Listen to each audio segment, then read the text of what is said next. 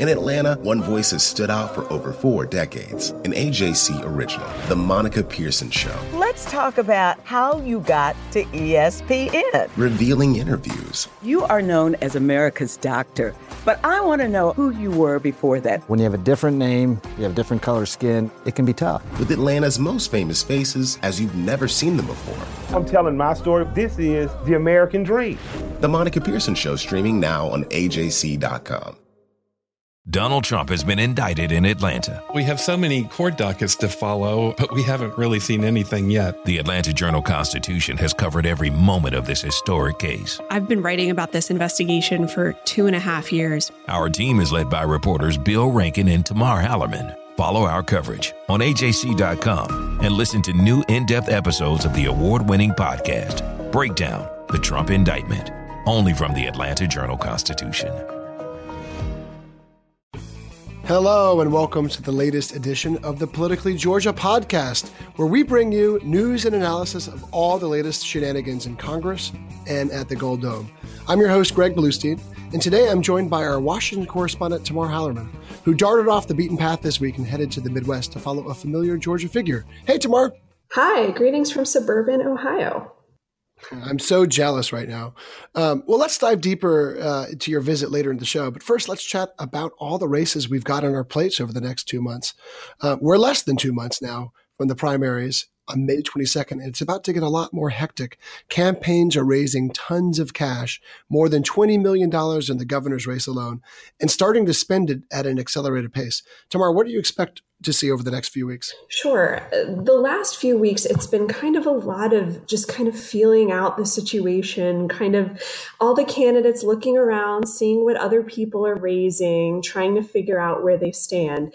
And now is when, you're right, we're going to start seeing ads on television, on the radio. You're going to start seeing a few more debates and candidate forums, perhaps a little bit more, actual policy debates. And maybe we'll see a little bit more action. It feels like the last few weeks, people are just fundraising and trying to get those resources in the bank. Yeah, this is kind of when the marathon becomes the sprint, especially in Georgia after the legislative session ends. It kind of springs the candidates free to go campaign in earnest. Most of the candidates already resigned their seats in state office, but several of them, 3 of the gubernatorial candidates in particular, Secretary of State Kemp, Lieutenant Governor Cagle, and State Senator Michael Williams, were all kind of around the Capitol all session, especially for Williams and Cagle.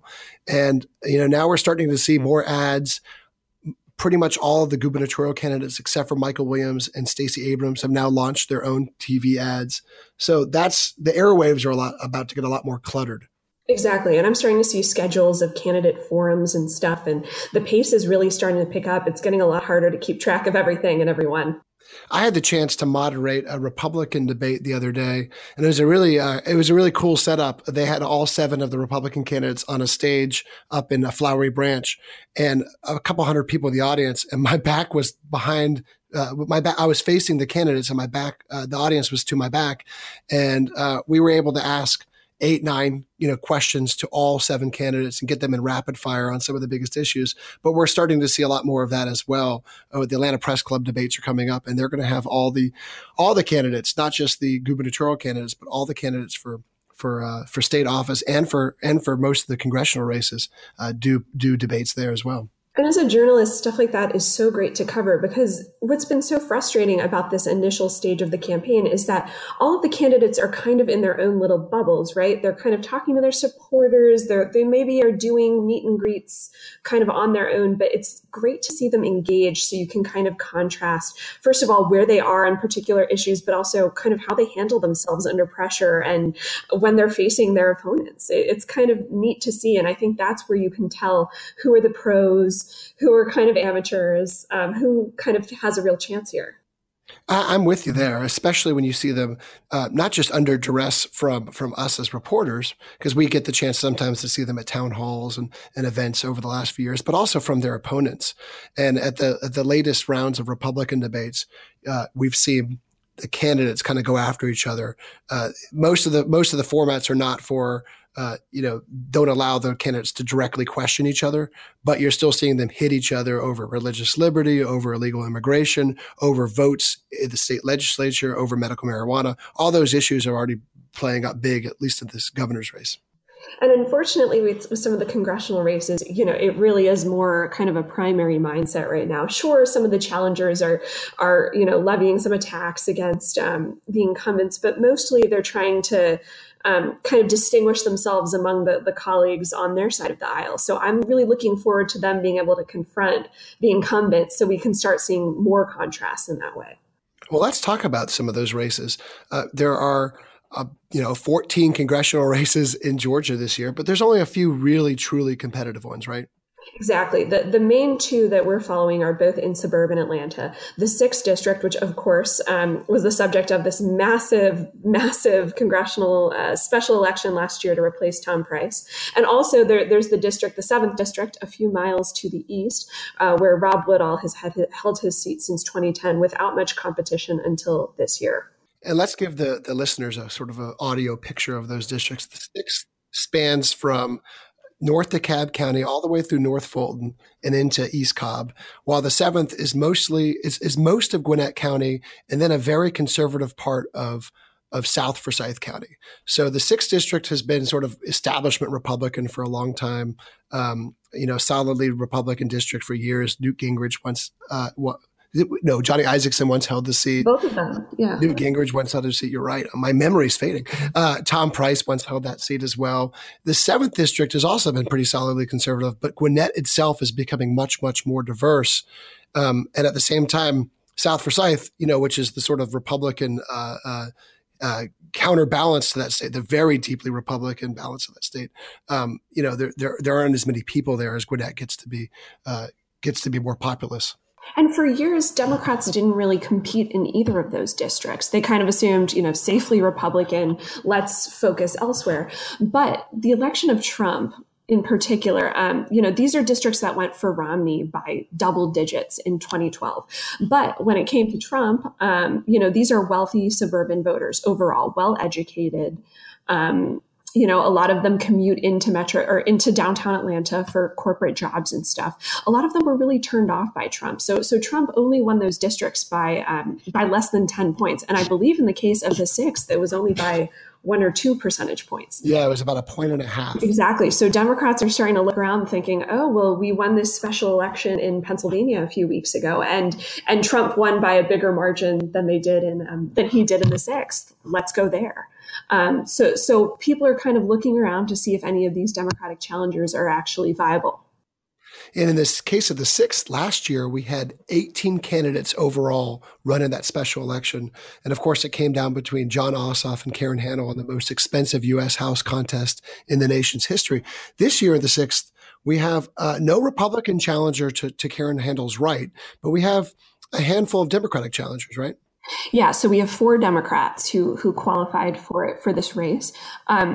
The biggest surprise was this woman, Lucy McBath, and she, her son was killed in 2012, over a dispute. He was a teenager sitting in his car in Florida at a gas station playing loud music with his friends. A white guy came and they got into an argument. Anyways, killed this woman's son. She's become very much a kind of a national figure for gun control.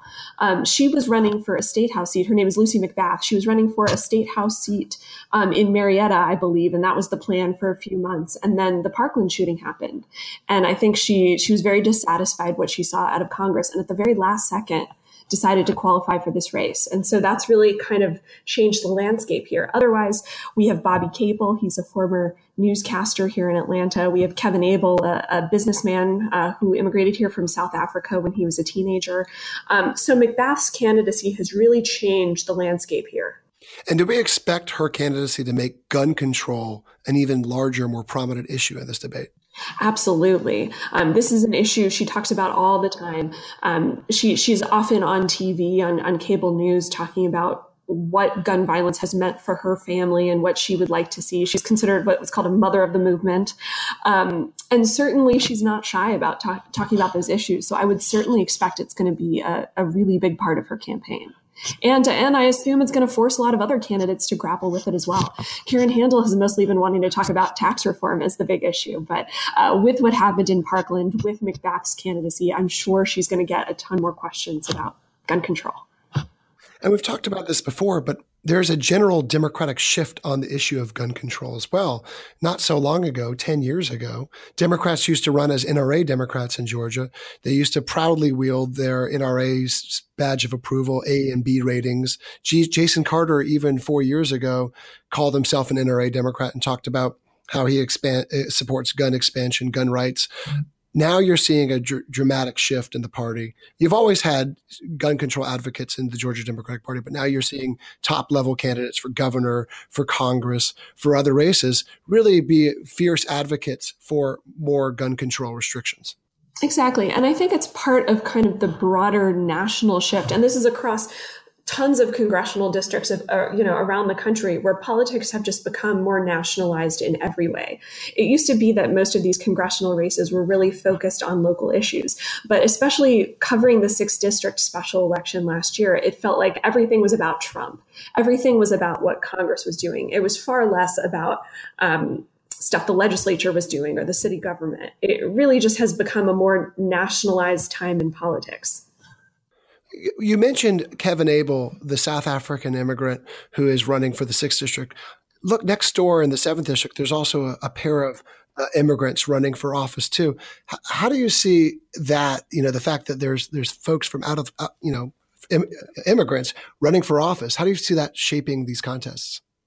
Absolutely. So our colleague Jeremy Redmond actually looked into this for an upcoming story in the AJC, and he found that there are more than 24 first-generation Americans running for office in Georgia this cycle.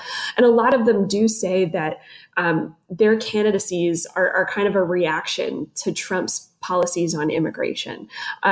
So some of them, like Ethan Pham, he is him and his family fled Vietnam after his dad was imprisoned for and he's running the 7th district, right? Yeah, running the 7th district. And so he was saying, I've already, we escaped a dictator. He sees Donald Trump as kind of a dictator figure. And that's kind of very central to his campaign.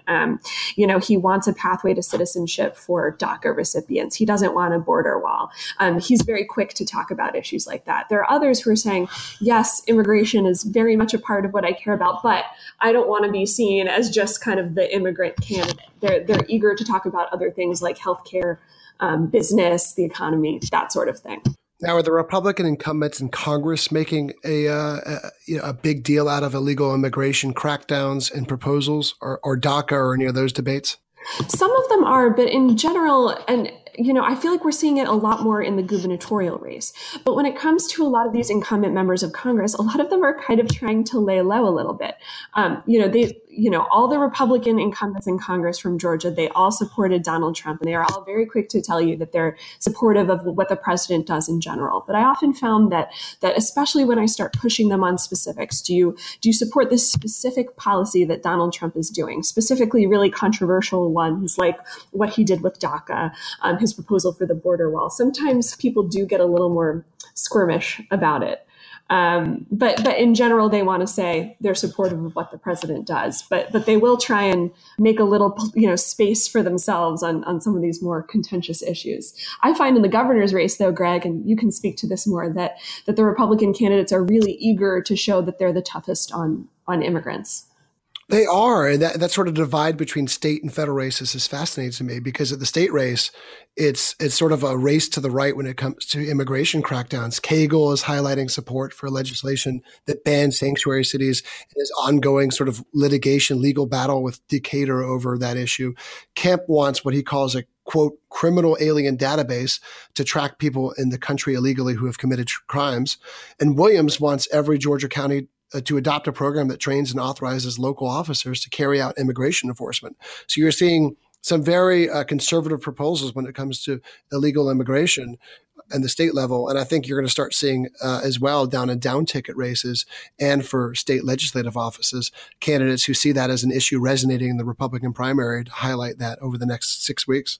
For sure. And I think maybe the difference is that for these members of Congress, they realize that one day they might actually have to vote on these proposals. Perhaps it's a little more real to them than somebody who's just running for a legislative seat who, yeah, you can talk about what you want Washington to do, but that's not something you're ever going to have to vote on. Yeah. And as you mentioned earlier, too, these are candidates, these are incumbents that rarely, if ever, faced credible challengers who are now not just facing one or two, but in the case of Rob Woodall, there's a half dozen or so candidates, some on his right, mostly on his left, running against him. Karen Handel, who had a really heated election last year, but before that, when Tom Price was the incumbent, had basically token opposition for years. So these are now firmly competitive seats that are beginning to reshape Georgia's political landscape. Exactly. And not only are kind of the makeups and demographics of these districts kind of changing right before our eyes, but then you also have a very divisive commander-in-chief who has very, in the case of immigration, really unorthodox policy proposals. So what do you do if you're an incumbent trying to kind of weather the storm? A lot of them were there before Donald Trump. Some of them might still be there after 4 years or after 8 years when he's gone. For longevity's sake, how do you position yourself in all of this? And we're still seeing the same sort of wave of women who we reported earlier this year that a record number of women were running for state legislative seats. But there's a tremendous number of women running for congressional seats as well. You mentioned Lucy McBath. There's several female candidates running in the 7th District and elsewhere around the state, right? Yeah, absolutely. As you mentioned, a record number of women, and that's true nationally as well. So it'll be interesting to see how much people want to capitalize on that issue. I find that as a millennial, it's less of a big deal now, I guess, as it was, to even my parents' generation or even 20 years ago. And at least I'm noticing so far in a lot of these races, people aren't talking about gender as much. So I'll be interested to see if anybody kind of wants to talk about that on the trail, especially you have Karen Handel. She's the first Republican woman to serve in the House from Georgia. And she hasn't really been wanting to talk about that so much. So I wonder if we'll see that from her challengers as well. Yeah, often when she's asked about that, and she is, not only is she the first Republican woman in the U.S. House in Georgia, but she's also the highest ranking female politician in Georgia today. And that could change in the governor's race because a woman will be at the top of the ticket for the Democrats no matter what happens in May. But right now, Karen Handel is that in that prime role. And you're right. She's sort of she's not emphasizing it at every campaign stop. Yeah, for sure. And part of that is the kind of Republican aversion to identity politics in that way. I think a lot of people were very uncomfortable when Hillary Clinton would sometimes talk about that. But in general, I'm not seeing it out of a lot of the other Democratic challengers in some of these other congressional races. Who knows if that changes? But it's interesting. People aren't really talking about it right now. I think that all these new challenges, all these suddenly competitive districts that weren't competitive for not just a few years, but for decades, has also really impacted the goings on at the State House. I mean, look, this past session that we just ended, Georgia lawmakers struck accords on adoption, on mass transit, on tax cuts. They largely steered clear of wading into crackdowns on immigration, on legislation that critics saw as discriminatory towards LGBT community, things like that usually, were so divisive in the past. There was a compromise or consensus over a lot of those issues that stalled in past years. I think part of the reason is the number of Republicans who are worried about, not having much to run on to be able to now go to the campaign trail and say, we cut taxes. We struck an agreement on mass transit. We steered clear of some of these divisive issues. So I think that's going to really impact the primary as well.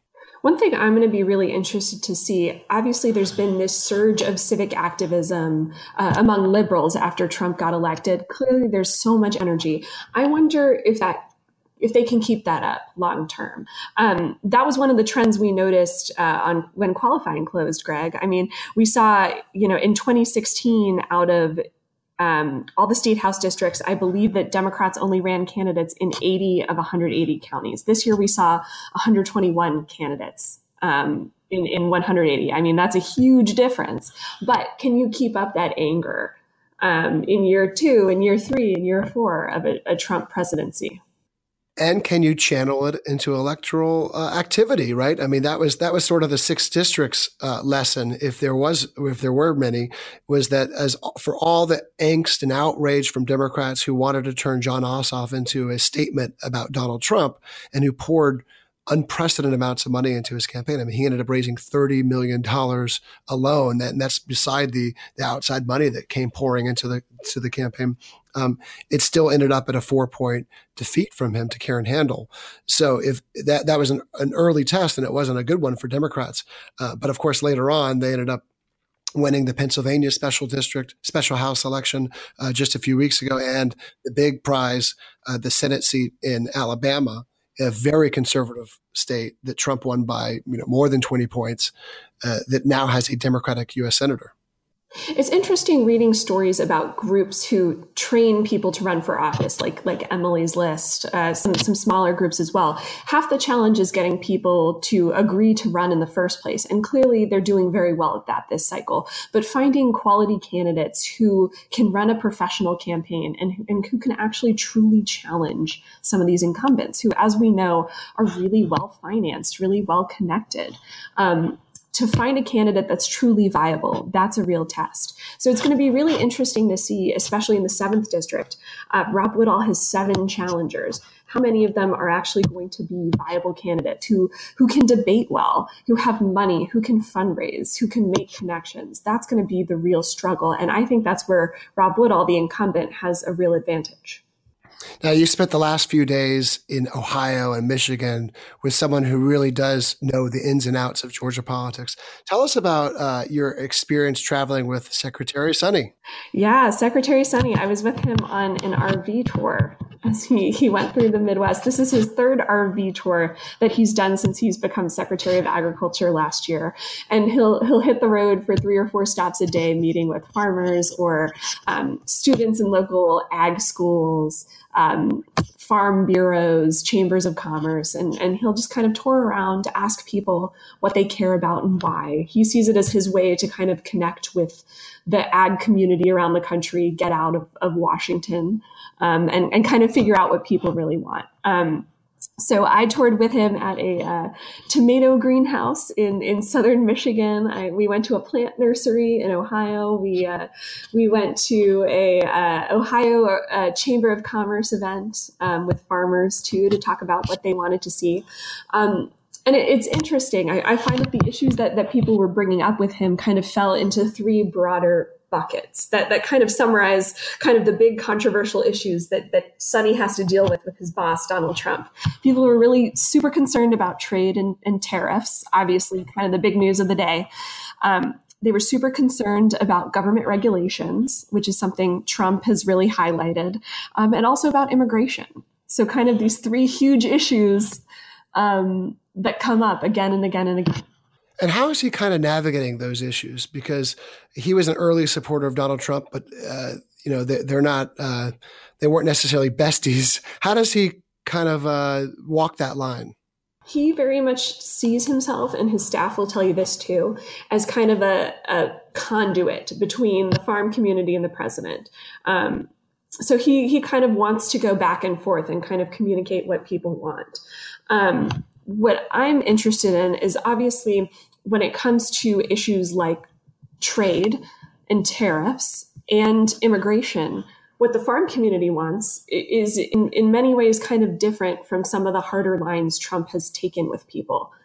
And there's a ton of anxiety about Trump potentially starting a trade war with China or renegotiating NAFTA.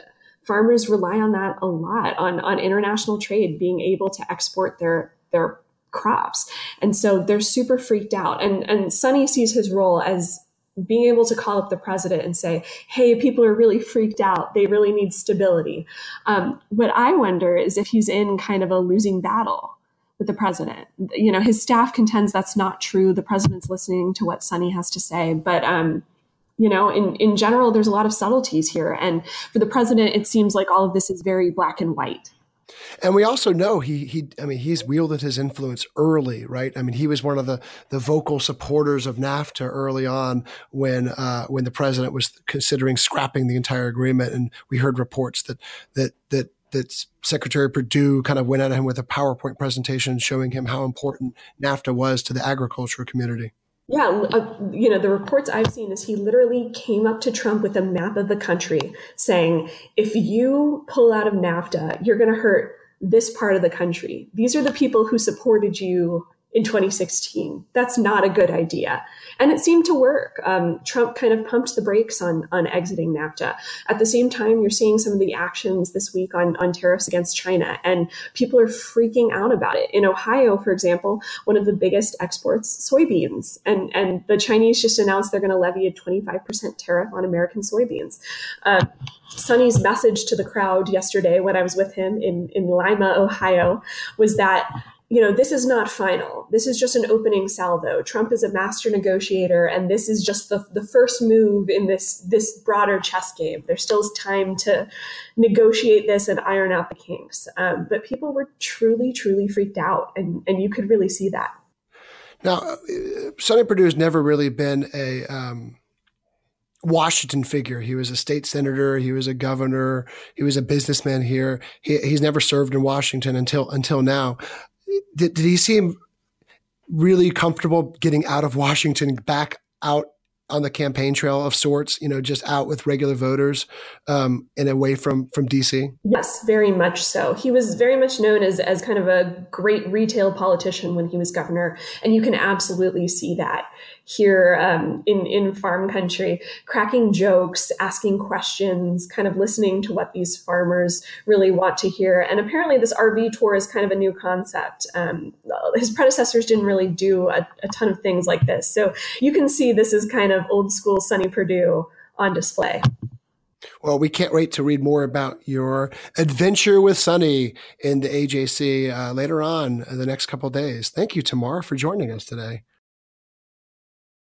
And now here's James Salzer with my favorite part of the show, the phrase of the week.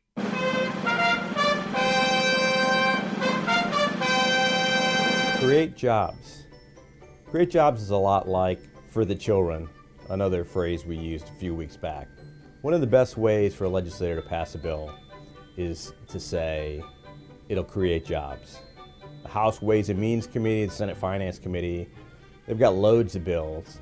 And pretty much any time a legislator comes up and says, I want to give a special interest tax break to a company or an industry, it's to create jobs. Then they take it to the House and the Senate.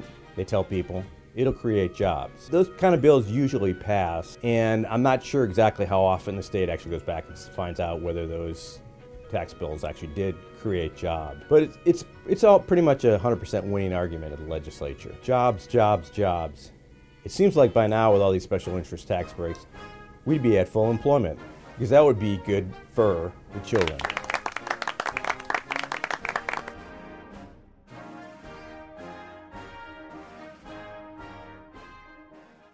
And now for our lightning round, and we'll keep it real short, but this was really interesting. Republican Brian Kemp unloaded his harshest attack yet on Lieutenant Governor Casey Cagle in Georgia's governor's race. He wrote a letter to the National Rifle Association warning that it is, in his words, getting played in the race for governor. Cagle, of course, vowed to kill any legislation that would benefit Delta Airlines. But Kemp said that although the tax break on jet fuel exemption was indeed spiked earlier this year, Cagle quietly let through another piece of legislation that would benefit Delta because through a mass transit provision that would exempt jet fuel from a local transportation tax. So basically he said that, yeah, Cagle successfully killed a broad tax cut for Delta, but also let slip a much more minor one. Cagle said Brian Kemp must be tripping. His exact quote from campaign manager Scott Binkley is, "The only way this helps Delta is if it lands a 747 in Gwinnett or Cobb County regional airports. Brian Kemp should go to one of them to save on his next purchase of jet fuel." He was sniffing before sending out that statement. So there we have it, folks. For more political stories, visit politicallygeorgia.com. You can follow us on Twitter at Bluestein and at AJC on Washington. Be sure to subscribe to our podcast and rate us. And thank you, as always, for listening.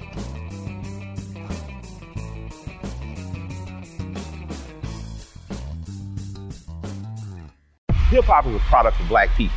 It's a product of Black song and celebration. The Atlanta Journal-Constitution presents hip-hop's most pulled elements are pulled from the South. A Southern hip-hop story. We always go back to that moment of the Source Awards. Everybody wants your rhythm, but they don't want your blues. The biggest names in hip-hop. Atlanta is still the mecca for hip-hop. 50 years. No one can deny one film. The power of the South now. The South got something to say. Streaming now at ajc.com/hiphop. Our journalists at the Atlanta Journal-Constitution are working around the clock to keep you updated on all the developments surrounding the Trump indictment. Now the AJC is putting all of our coverage in one place with our new Trump 19 newsletter. Every Wednesday, you'll have our latest coverage and analysis on this historic case in your inbox. So sign up for free today at ajc.com/indictment newsletter. That's all one word. ajc.com/indictment newsletter.